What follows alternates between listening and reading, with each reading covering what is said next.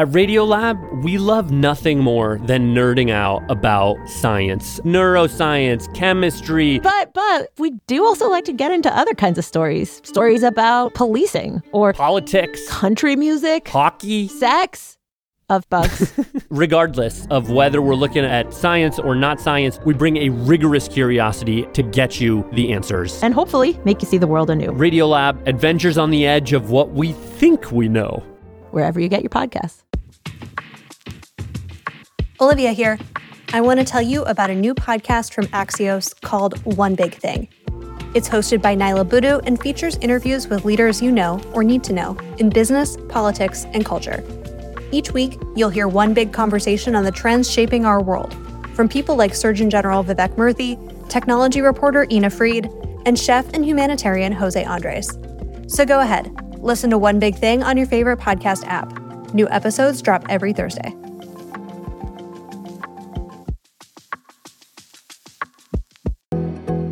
Hello, and welcome to Bio Eats World, a podcast at the intersection of bio, healthcare, and tech. I'm Olivia.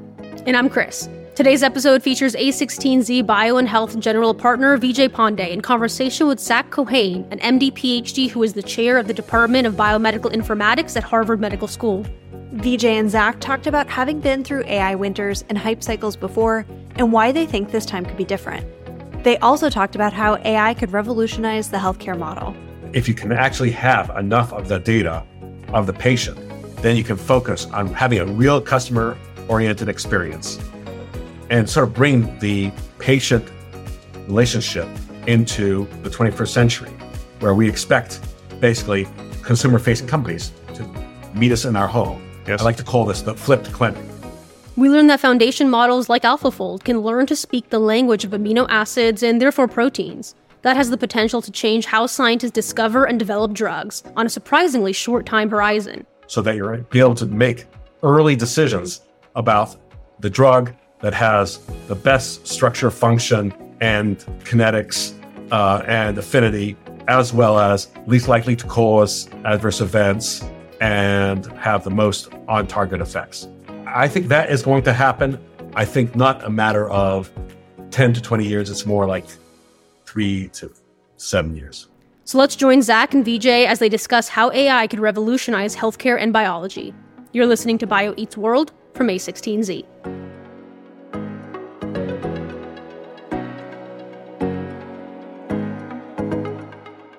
So Zak, thank you so much for joining us on Bio Eats World.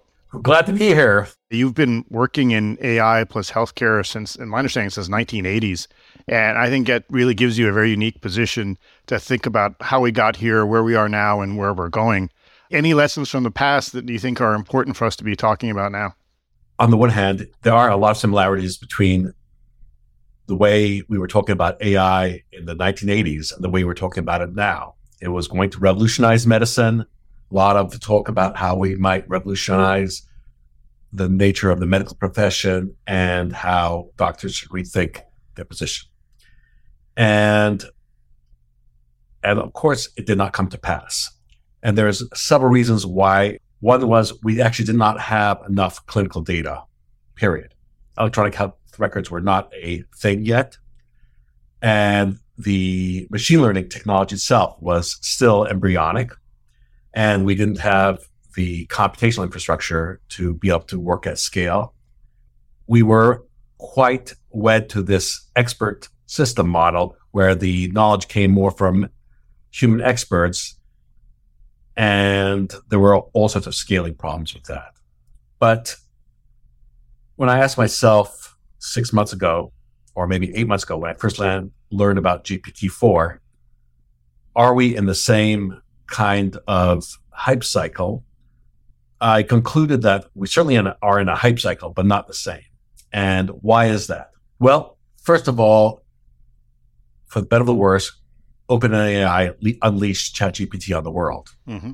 And the promise that we had for AI in medicine back in the 1980s was all promissory notes.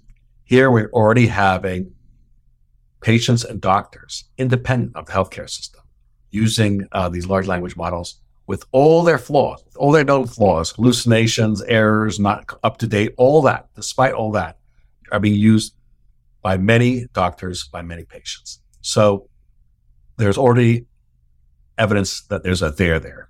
So that's number one. Number two is we also have a path that has shown scaling. So we have a lot of reasons to be much more positive. But there are some things that we can learn. And that is that even though we called it AI winter, there were some AI artifacts that actually survived in medicine. They were not particularly glamorous or particularly fancy, but they were very much at the heart of medicine. And those were programs to basically optimize billing and reimbursement.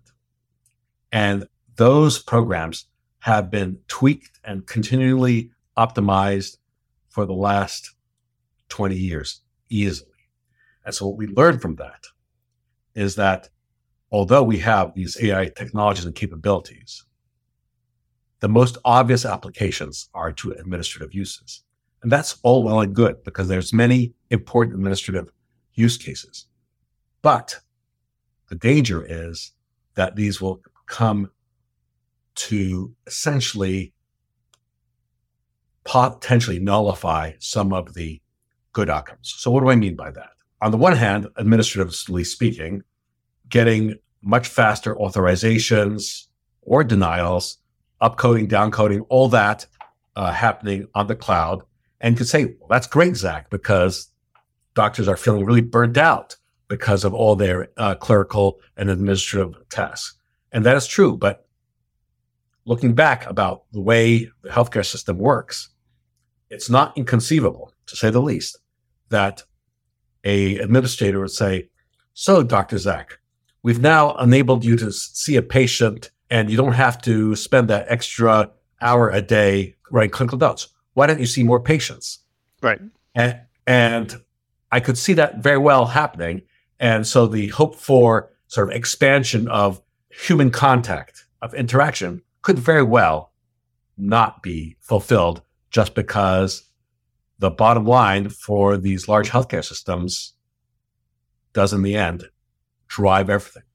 Yeah, and I think these winters were people realizing that whatever path we were taking plateaued and that we couldn't really go any further with the current method. That's kind of what I'm worrying about because now people also set the bar higher and higher. Our bar today is not like identification of a disease or even identification of treatment. Our bar is like humanity. Yeah. And so one of the things I'm worrying about is like, do we hit a winter where our current approach gets us really far to do really exciting things, just as machine learning 10 years ago was already doing exciting things, but maybe we just fall short of AGI and that we have to do a different approach. I mean, where do you see our current path going?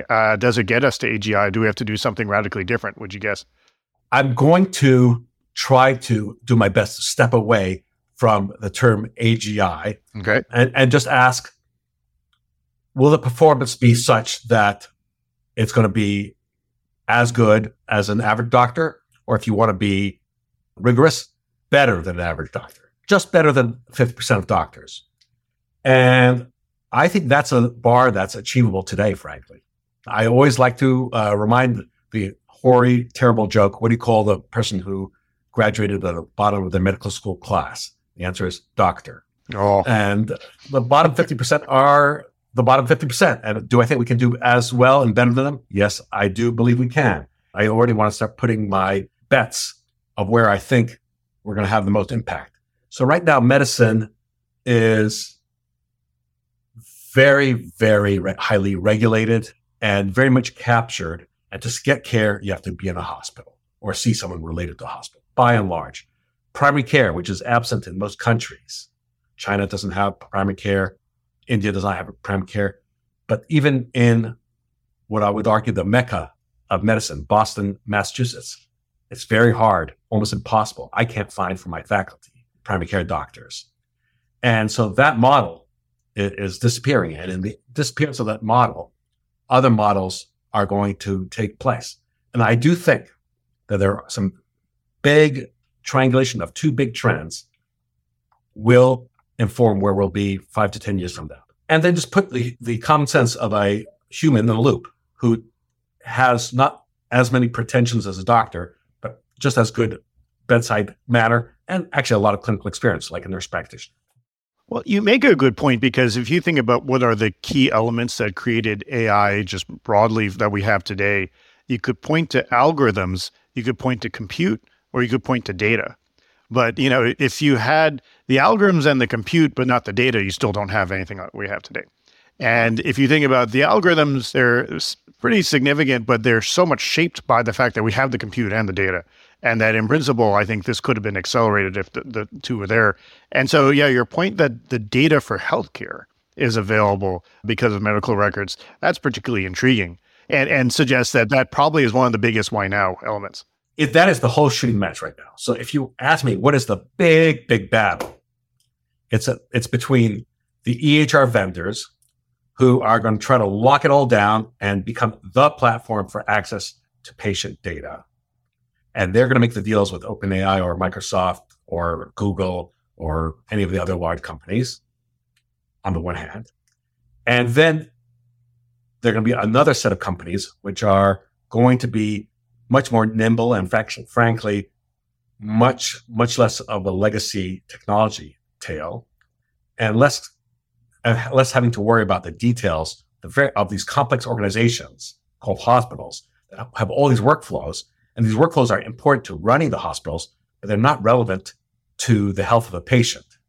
So these EHRs are not just data reporting. I think they're ERPs, they're enterprise software packages to run the hospital, basically, and then to generate billing codes. So if you have all the data, you don't care so much about running the hospital. You can leave that to be a slowly rotting legacy business. But if you can actually have enough of the data of the patient, then you can focus on having a real customer-oriented experience and sort of bring the patient relationship into the 21st century, where we expect basically consumer-facing companies to meet us in our home. Yes. I like to call this the flipped clinic. Instead of having everything about the hospital, we'll say, yes, there's some important data that could only be acquired through the hospital. We're going to include those. But in the end, the day-to-day interactions with me don't have to be in the hospital. I don't need a hospital visit. And it's almost bypassing the telehealth issue. It's saying we're going to have a few quarterbacks out there. We're going to have a bunch of large language models minding the store, but we're going to have the common sense of the nurse practitioner or the physician assistant. And we're going to use patients and, frankly, the extended family as part of that. If I want to include my kids or my siblings, they can have access and they can be part of that knowledge community that includes this large language model at its core, for example. That's very appealing, and I think naturally brings us from the past, present, to the near future. I mean, maybe we could run through a few possible areas there that there could be impacts. Yeah, so I do want to say that I would not bet on a company, as I described, in the next 2 to 3 years. Because for the next 2 to 3 years, the EHR companies will say, we've got the data, we've got a captive provider and patient audience. You're going to need to work with us. And that's what people will do. Yeah. Well, let's go to perhaps maybe on the life science side, what is some of the very biggest costs in developing therapeutics, like clinical trials? How do you see AI affecting that area, let's say over the next 5-10 years? Yeah, it's fairly straightforward to say that large language models they can do something that used to require a army of research assistants.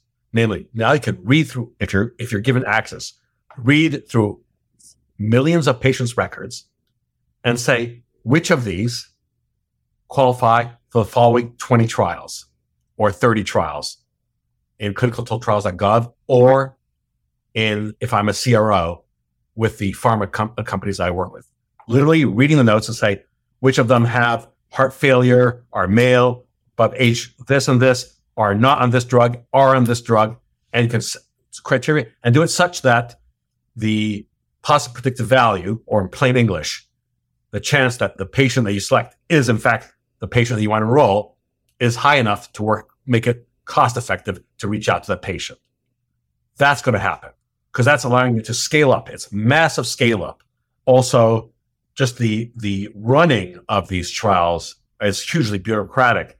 And so, for example, the consent, yes, you can give a consent, but people rarely fully understand it, and they often have a lot of questions. Here, you can actually put a large language model in front of the consent, so you can ask all the questions like, if I end up being in the controls, do I get any medication? Do I get any benefit? And it'll tell you. So there's a whole infrastructure, currently people-based, that you could actually replace. And you're going to have to figure out how to do it in ways that are not violating anybody's trust, but unfortunately or fortunately, where there's dollars, people are going to find a way.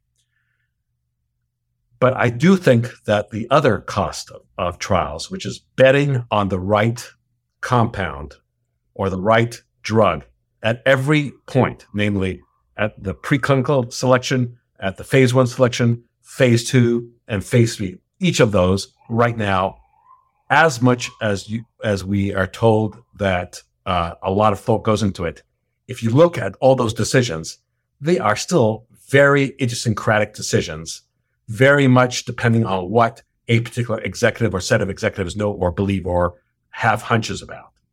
And if you can surround each of those steps with knowledge of, well, there might be some other targets of this based on the next generation of AlphaFold.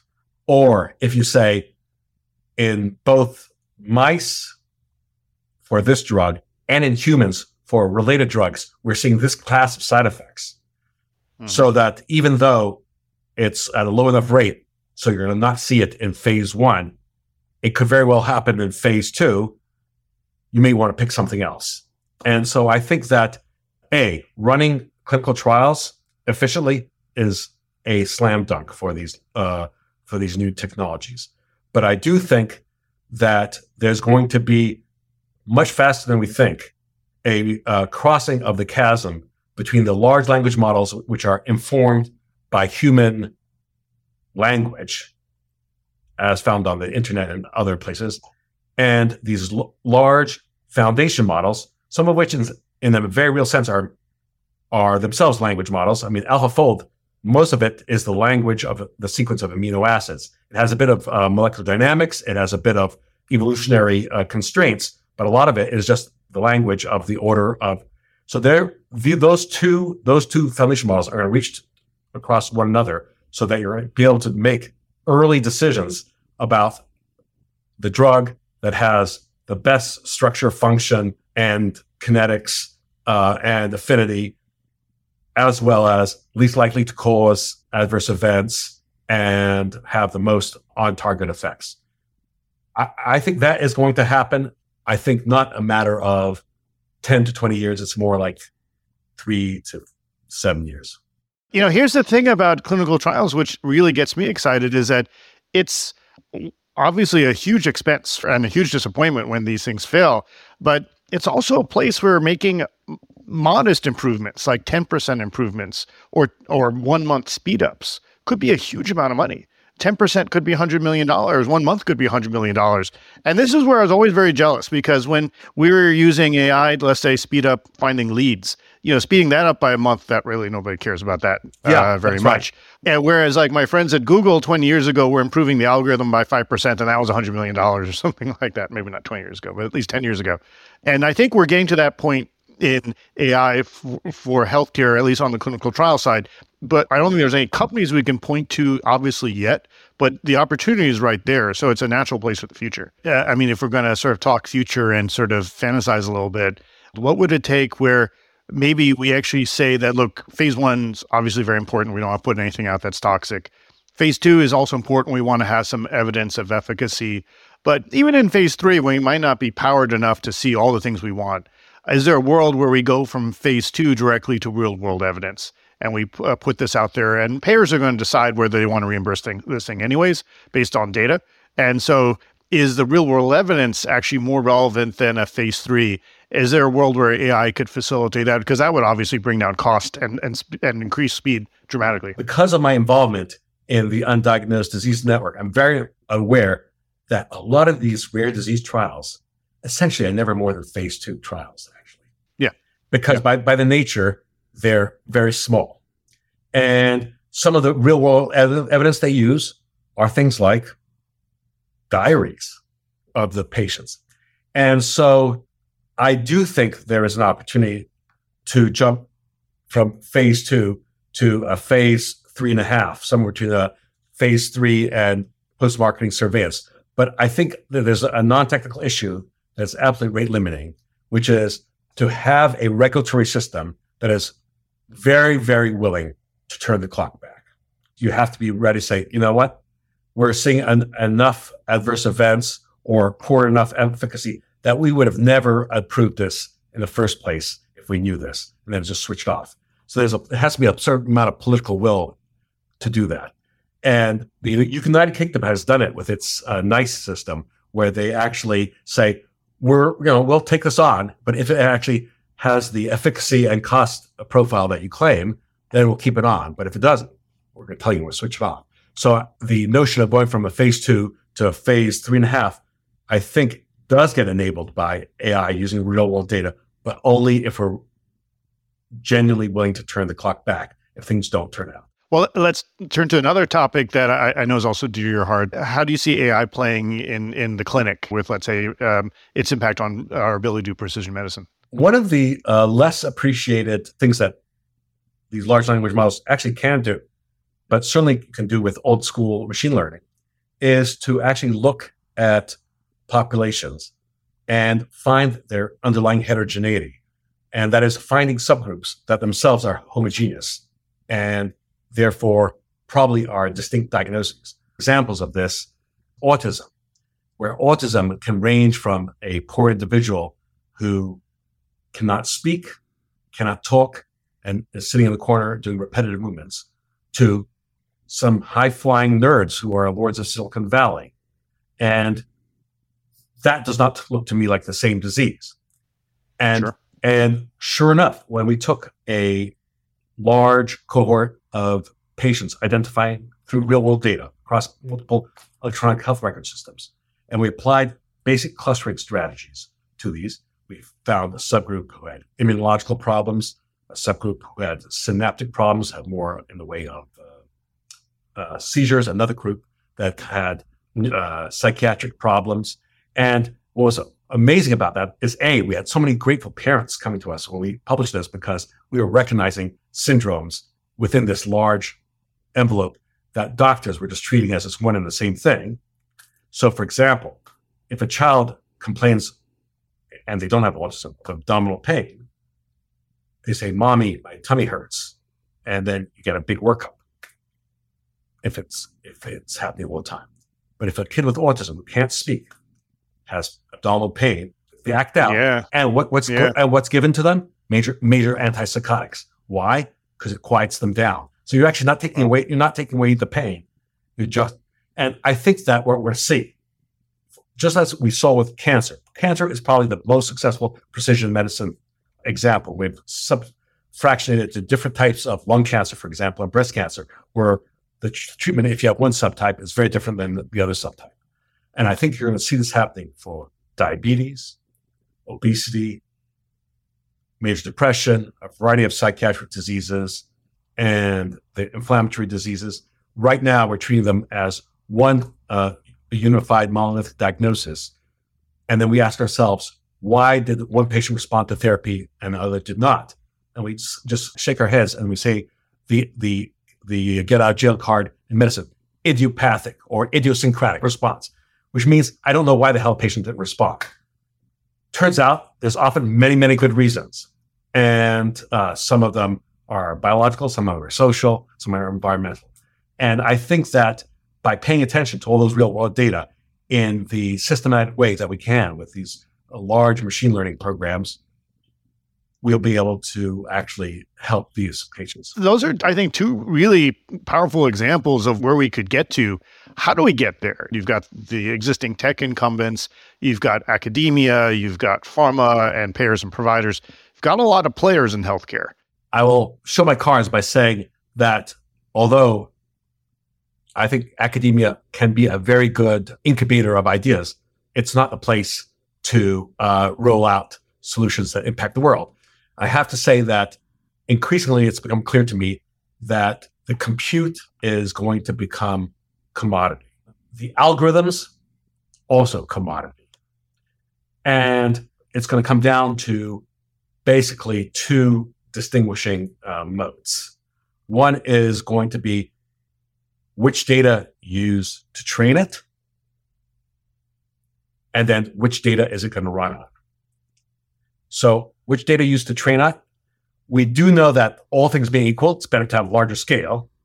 But we also know that all things being equal, it's better to have higher quality data as well. So the best thing you want is the highest scale and the best quality data.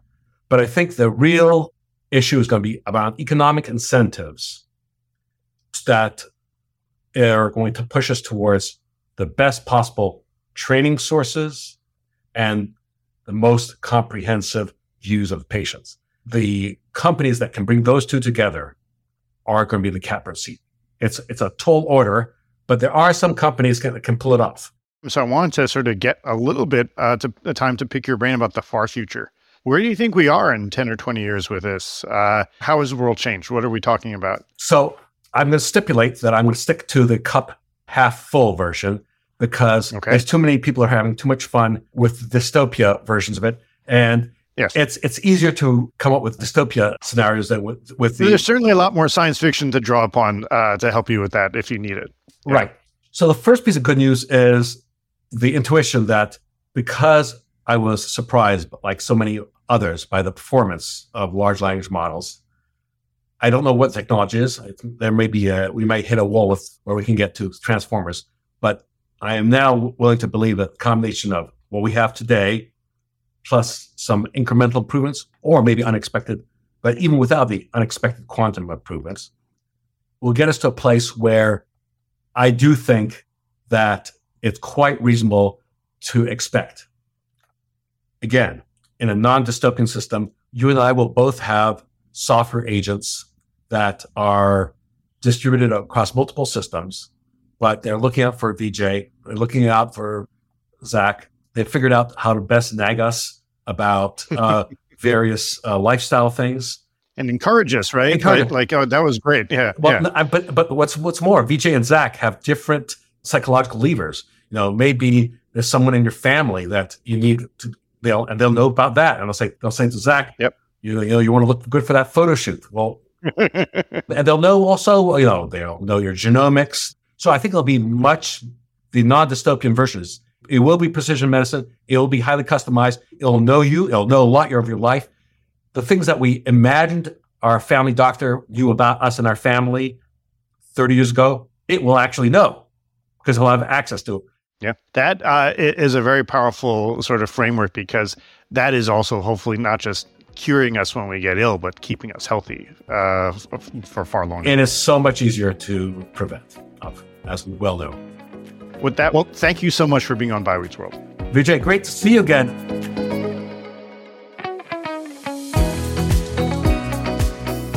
Thank you for joining BioEats World. BioEats World is hosted and produced by me, Olivia Webb, with the help of the Bio and Health team at A16Z, and edited by Phil Hegseth. BioEats World is part of the A16Z podcast network. If you have questions about the episode or want to suggest topics for a future episode, please email bioeatsworld@a16z.com. Last but not least, if you're enjoying BioEats World, please leave us a rating and review wherever you listen to podcasts. The content here is for informational purposes only, should not be taken as legal, business, tax, or investment advice, or be used to evaluate any investment or security, and is not directed at any investors or potential investors in any A16Z fund. Please note that A16Z and its affiliates may maintain investments in the companies discussed in this podcast. For more details, including a link to our investments, please see a16z.com/disclosures.